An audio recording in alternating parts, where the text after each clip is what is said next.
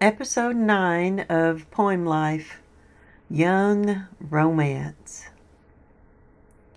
My mother was a teacher and a voracious reader. She did not believe in censoring reading material from us. We read anything we wanted, including the girly magazines my dad bought and unsuccessfully hid in the bathroom cabinet or at the bottom of my parents' closet.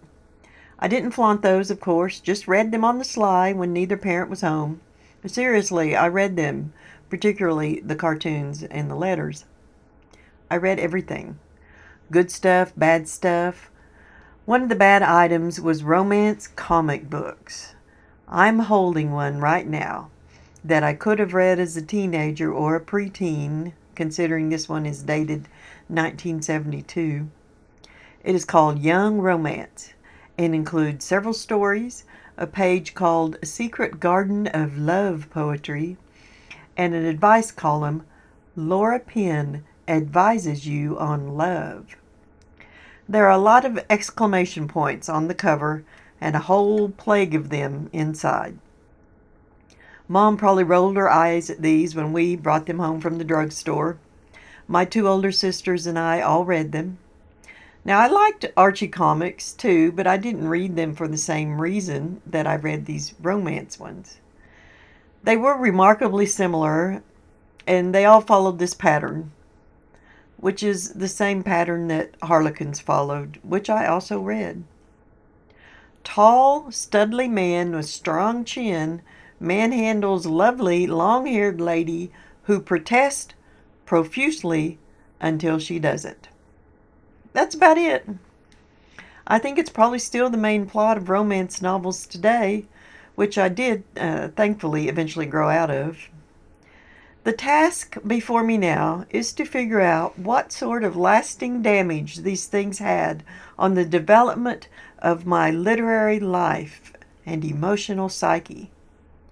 If I were to directly connect some of these romance comics to the love poetry I was writing as a teenager, I would say that the connection is sometimes incredibly strong. Case in point, there is a page in this comic, which I mentioned earlier, Secret Garden of Love Poetry. I absolutely love that title. It needs to be a song or a drive-by historical marker, that you could pull in and see this secret garden and read about it on the marker. This page is lined on both sides with cartoon illustrations of women looking pensive, crying, embracing guys, looking pensive, etc. The text is all down the middle of the page, and here's what it says. Now, as I mentioned, the exclamation point is the favored punctuation in this whole comic, so I will read the text with that in mind.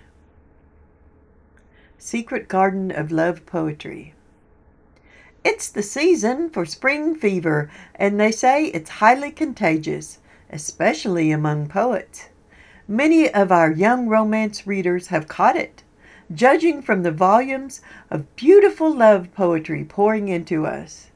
If only we could publish an anthology of all your work. To those of you who haven't yet tried your hand at verse, we have a suggestion. Choose a quiet moment, a quiet corner, and let your thoughts drift to love and what it means to you.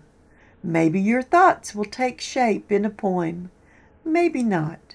In any event, it will be a rewarding experience. This month, first prize of $5 goes to a young Canadian poetess, Diana Cook, from Toronto, Ontario. Diana has written a beautiful poem of an all-embracing love. You may not grasp the full meaning of the poem on the first reading, so read it again and it will come clear.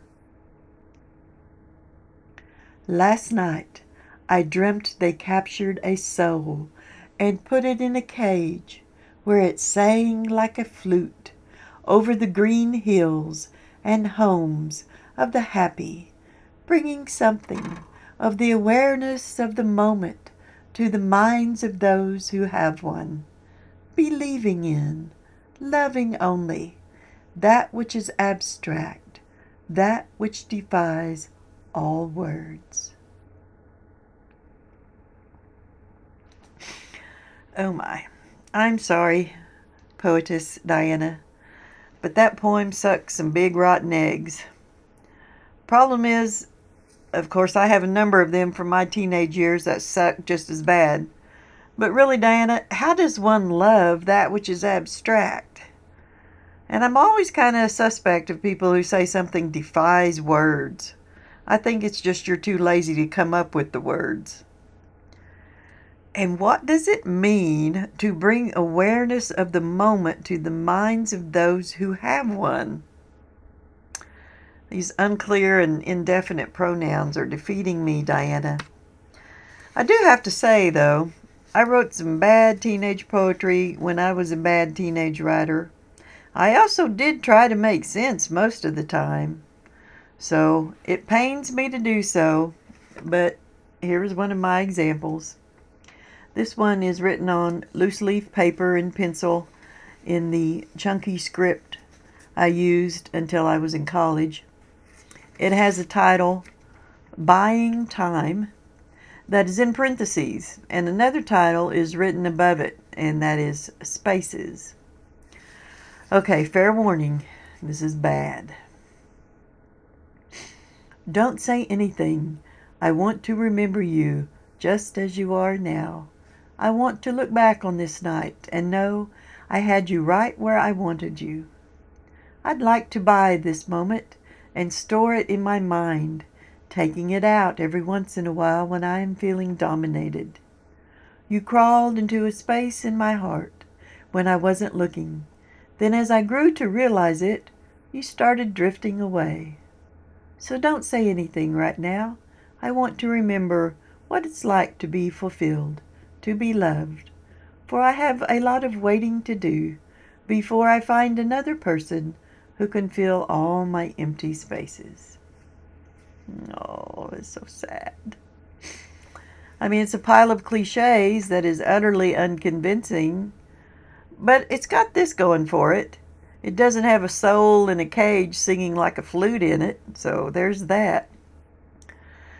All right, now to continue my shame and embarrassment, I will also now read a poem that is probably from when I was 13 or 14. It is written on a piece of spiral notebook paper, and it was at one time folded up into a small square. It also got wet because the blue ink has run and a lot of the words are blurry. This poem is reminiscent of the type of poem that most teenage girls write. No one understands us. We are all alone in the world. Life is sad and hopeless, yada, yada, yada. Now, when I was a teenager, my bedroom walls were plastered with pictures of rock stars and bands, mainly Elton John and Peter Frampton, just FYI. So the poem is called Elton John Superstar. My life is spent dreaming about movie stars. My friends are the people taped to my walls. My days are spent listening to Elton John. My free moments are spent playing my guitar. My best friend sleeps above my bed on my pale blue wall, looking down on me, protecting me, guarding me, kissing me at night, thinking of me while I'm at school, telling everyone about me, loving me, because no one else cares but him. Aww. So there is quite the companion piece for this poem in my romance comic here. Another of the columns, besides the Secret Garden of Love poems, is one called Laura Penn, Your Romance Reporter, which is comprised of letters and responses from the romance reporter herself. One letter reads, Dear Miss Penn, I'm 12 years old. There are lots of rock stars and movie and TV actors that turn me on a whole lot. The trouble is, none of the boys in my own class turn me on that way. Is there something wrong with me? Carol R. Yes, Carol R., there is something wrong with you. You are a 70s cliche with your worries about getting turned on. Sorry. Okay, here's Miss Penn's very helpful advice. Dear Carol, when young girls daydream, they often imagine themselves as young women meeting young men. Then, when they look around them and see that the boys in their class are much younger and perhaps less handsome than the men in their dreams, they lose interest in them. Don't worry. It happens to a lot of girls around your age, and there's nothing wrong with them or you. Why not try to get to know the boys in your class as people and as friends rather than as dream men? Then maybe you'll start feeling something special for one of them. All you need is time. Of course, I had no way of knowing that Elton John was gay or that Peter Frampton was a serial monogamist when I was turned on by them. It was just the way it was, and they made their way into my poetry. Well, Elton did at least. This is the only poem I know of that I wrote as a teenager, well, any age, that is about a celebrity. And really, this poem is not about Elton John. It's about poor little misunderstood me that no one cares about. I do realize, of course, that there are plenty of teenage girls out there who are misunderstood and neglected, but not as many as there are poems about it. I am a case in point. Miss Penn tries to be really helpful in her column. She attempts to divert Carol R. away from the dream men in capital letters. But if you read the stories elsewhere in this comic book, the dream man and getting him is all that's going on. And the story is so familiar. As I said earlier, tall, studly man with strong chin manhandles lovely long-haired lady who protests profusely until she does it. For your listening pleasure, I am now going to read the text of the cover story of this issue to you. Please contain your excitement. Now, this will help to clarify what I was up against when I went to write my own love poetry. Souls in cages in the minds of those who have one, notwithstanding, of course. This story is called Goodbye, My Lady Love, and features a woman in a mini dress who has long red hair and a dark, handsome man with sideburns who has a penchant for grabbing women. The top of the page has this lead-in to the story. The guy's in love with you, and you're the prim, practical type? Too much of a lady to be a lover? Well, there's an old song title that tells you just what to look forward to. Goodbye, My Lady Love. Okay, so in the first frame of the story, the man, studly man, tall studly man with the sideburns, is grabbing the woman with the long red hair and the mini dress and planning a kiss on her, and her eyes are wide open. Glenn, stop it! You're behaving like an animal. No, like a man. And if you love me as much as you say you do, you'd behave less like a lady and more like a woman. By the way, listeners, exclamation points, yeah, I'm trying to show them all. They say that love is blind, so I must be the exception that proves the rule, because in the night when I lost Glenn, I did love him, and yet I could see him so clearly. Sharon, what are we fighting about? Why can't I kiss you? We've been engaged almost 2 years. And you haven't changed a bit. You still act like an adolescent roughneck. I don't like being manhandled. I know now how I must have sounded, but Glenn was rather like a spoiled little boy. Glenn, please, we have more important things to talk about. Like our budget, Sharon? I know we have to save, we have to plan, but some things don't fit into a schedule. I didn't recognize the storm signals in Glenn's eyes. It wasn't the first time, but it was to be the last. Sharon, I'm at the end of my rope. Marry me tonight. Forget about your rules. Just love me. Glenn, you're not a child. There's a time and place. I see. I can kiss you, but only in the right place and at the right time. Is that it? Glenn, I do love you, but love is private. It isn't something you parade. You budget everything, don't you, Sharon? Even your kisses. But that isn't enough for me. I want a woman, not an adding machine. Maybe it's time we called it quits. Now you are being a baby, Glenn. You're just pouting because you can't have your way. And here he grabs her under the full moon and plants the Studley kiss on her again. All right then, maybe I can convince you. This is what love should be like. Remember it? But forget about me. We're through. I'm going back to the real world. You ought to try it sometime, Sharon. Who knows, in time you might get to like it. Glenn loved me. He'd pout for a while and then come back.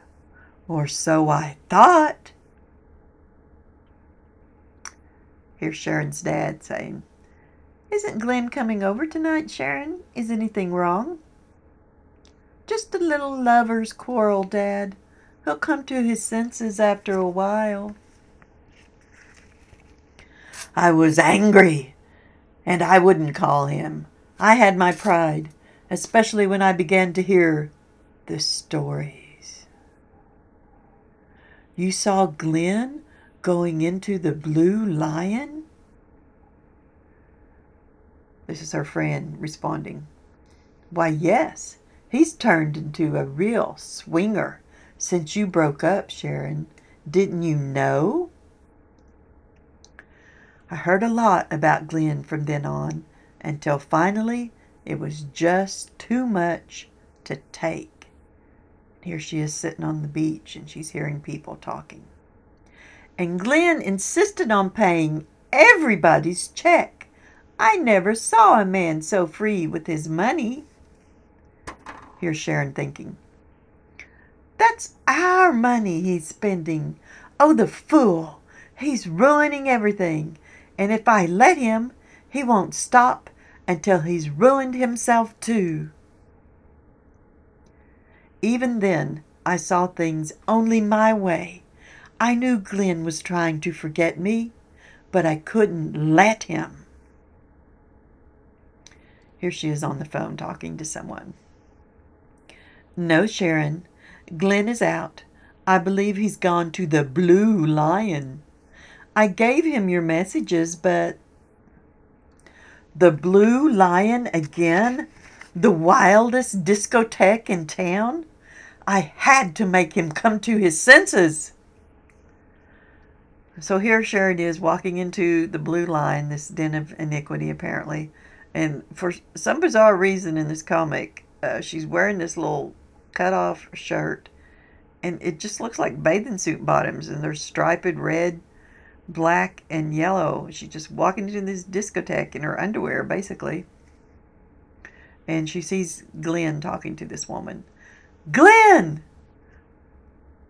What brings you here? I didn't know you went in for slumming, he says to her. I have to talk to you alone. That girl was one of the hostesses at the Blue Lion. That was what Glenn had descended to. I tried to talk to him, and when I'd done, Glenn, please, come away from this place. You don't belong here. Neither of us does. Still the perfect lady, Aunt Sharon. For a minute I hoped. But you never change, do you? Appearances still mean everything to you. Glenn, I came because I love you. No, you came because you're still what you always were. A blue-nosed, holier-than-thou who can't understand that there's more to loving a man than just saying it. Glenn, wait! You're still an imitation woman. Goodbye, preacher lady, and don't call me. I'll call you in about 100 years. The blind boar, he left me. After all I tried to do for him. As far as I was concerned, it was over for good. Okay, here now we have another Randy guy in the blue line who grabs onto Sharon. What's the matter, baby? Unhappy because the guy walked out on you? We can fix that. Come on, let's dance. No, please, I don't want to. I don't know where the man came from. And in my neat, well-behaved little world, men didn't force themselves on girls. Sure you do. Come on. Take your hands off me. Glenn, Glenn, help me. I panicked. The man would probably have left me alone if I hadn't shouted, and then it was too late. Why, you... And of course Studley Glenn knocks him on the chin. After that, things happened so fast. I remember that the man who had grasped my arms had friends with him because suddenly Glenn was the center of a whirlwind. Glenn, no! Let him alone! You bullies! Don't hurt him! All at once I heard a woman's voice, and it was mine. Let him alone! No one hurts my Glenn! No one!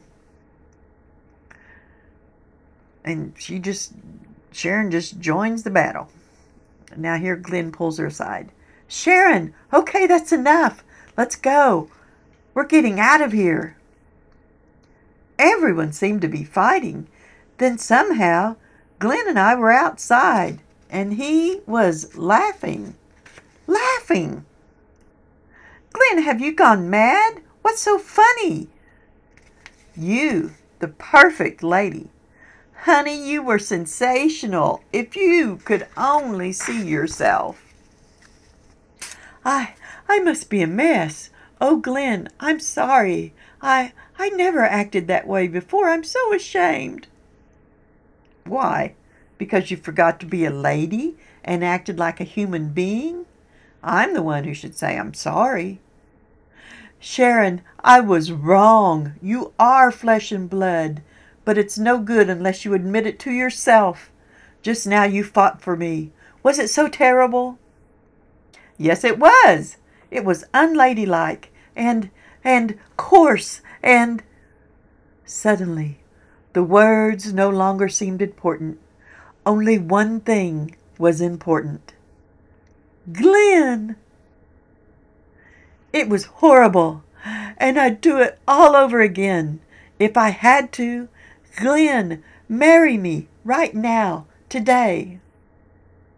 Do you realize what you're saying? You're proposing to me, the roughneck. Are you sure that's what you want, Sharon?